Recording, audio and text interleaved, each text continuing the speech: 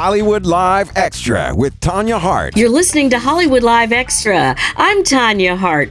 You know what? May is Mental Health Month. The good news, it's no longer a stigma to talk about it.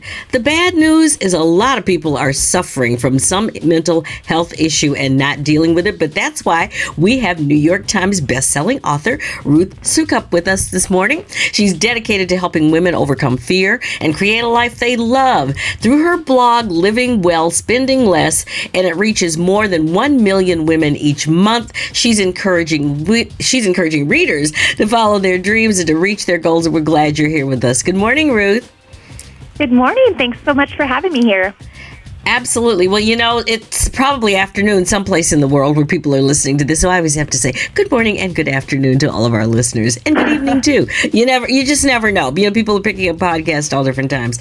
Let's talk about the whole idea of May being Mental Health Awareness Month. Why is that even so important to call a month out like this at this point in time? You know, I think anytime we can shine light on subjects that we've been afraid to talk about or reluctant to talk about, I think that there's nothing but positive things that can come out of that. I know for myself, I've definitely experienced depression, and I have a history of depression. I attempted suicide multiple times in my early 20s and went through a really long battle that then after I recovered, I was really ashamed to talk about. It became sort of this dirty secret that I didn't want anybody to know. You know, once I had put my life back together and remarried and had a couple of kids and sort of had this nice facade of having everything all together, I didn't want to go back there. And yet I found that since I have been willing to talk about that, it's been able to offer so much help and encouragement to people who are going through that. And so the more we can shine the light on that, I think the better off we are. Well, let's talk about that, because as we know, suicide has risen. I don't know the number. I'm sure you probably do more so than I do, but especially in young people, what is it, do you think, in today's world that's actually causing people, and even with you, Ruth, what was it that depression, I know, gets really hard, but everybody thinks, well, you know, you're in your 20s, you got your whole life ahead of you. Why are you so depressed you want to take your life? What is it? You know, I certainly can't speak for anyone else, but I think for me, I got to a point where I was in so much pain and struggling so much with the darkness that I was experiencing, of feeling completely hopeless and lost, and that the emotional pain was so difficult to deal with that it felt that suicide felt like an easier option. And I think when you are at that point of darkness, it's hard for other people to understand that.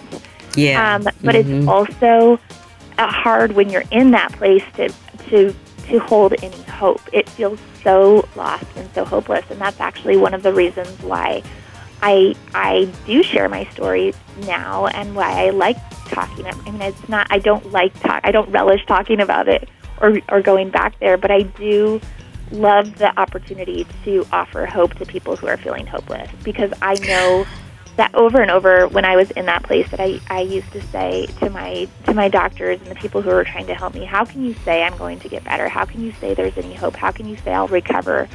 When I never see anybody else getting better. Once you're depressed, you're always depressed. It feels like a psychiatric hospital is a revolving door. You don't see people just rising above it. And now I get to be that person. And let me tell you, fighting back from that it took years, and it was very difficult. And it's something, you know, I share my whole story in my book, Do It Scared.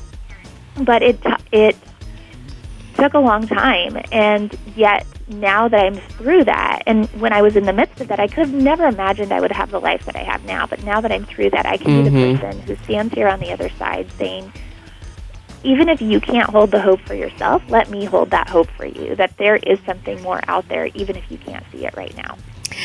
So, do you think that in your instance, because that's what you're really talking about here, what was the turning point where that darkness, because you're right, people who aren't like that or who aren't depressed or who aren't suicidal just really have a hard time even imagining what kind of place you are in your mind, because as my grandmother used to say, baby, wake up in your right mind in the morning, okay? I didn't understand what she was talking about when I was a little girl. Now I do.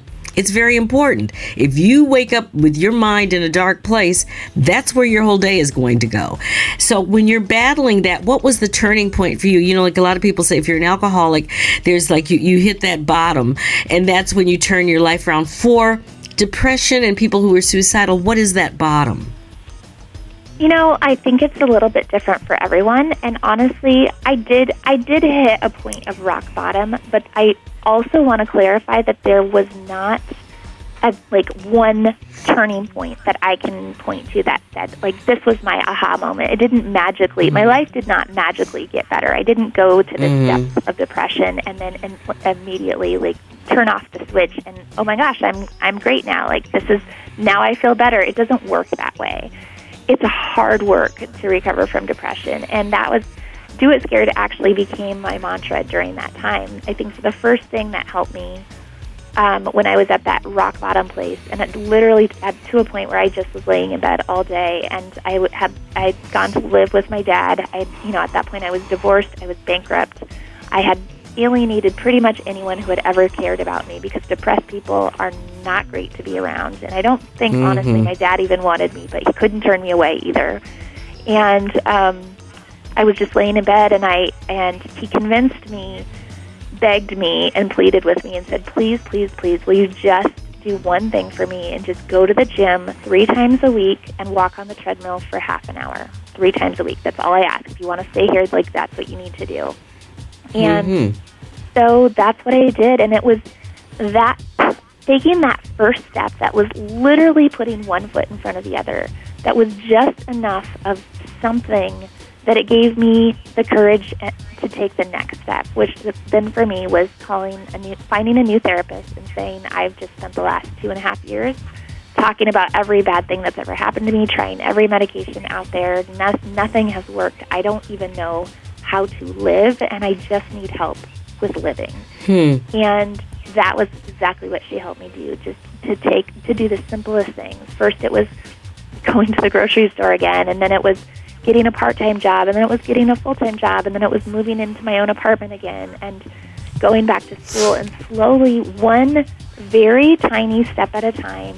And even though I was scared, even though I was terrified, it was taking each step one step at a time. And I think, then fast forward many years, I remarried, I have 2 amazing kids, and I ended up starting this business that has now grown into this multi-million-dollar company. But when I look at the parallels between conquering depression and building my business, it's been the exact same thing. It has been one tiny step at a time. Interesting. It's so just amazing how people get from one point of life to the next point in life. And I know you focus a lot on women, and being a woman myself, I realize how difficult it is being a woman in America. Being an African American woman is really tough in America. But all that said, is there something that women need to kind of focus on? Because, even though a lot of women don't consider themselves mentally ill, there are just so many issues that we have that can keep us from being our best selves. What do you say to women like that? Yes, absolutely. In fact, that was really what inspired me to write this book, Do It Scared, is that in my own community, which is, my audience is probably about 90% women, I talk a lot about going after your goals and dreams. I help people build their own successful online businesses, and this common theme that kept coming up again and again and again was women saying things like, I feel like I'm sitting on the sidelines of my own life, or I feel like I've spent so much time taking care of everyone else that I don't know how to move forward.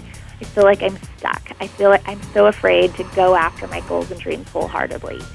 And it was again and again, I kept hearing those same things, and it made me so curious to understand what is holding us back? And, we don't always call it fear. Sometimes we call it anxiety. Sometimes we call it feeling stuck. Sometimes we call it depression.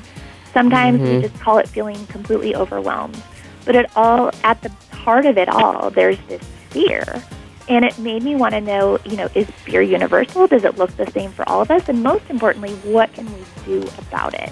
And so that's where I started asking questions, which ended up snowballing into this amazing survey where we studied over 4,000 women. We asked so many questions about the role of fear in their lives and ended up with so much data that I had to hire a whole team of researchers to help go through it all. But at the end of it all, what we discovered was really incredible, and that is that we all do experience fear in some way, but not all fear is created equal. And the way that our unique fear is manifesting for ourselves is the thing that is holding us back. It looks different. There are some very distinct patterns. We call these the 7 fear archetypes of the way that fear plays out in our lives. But how your fear impacts you is different than how someone else's fear impacts them.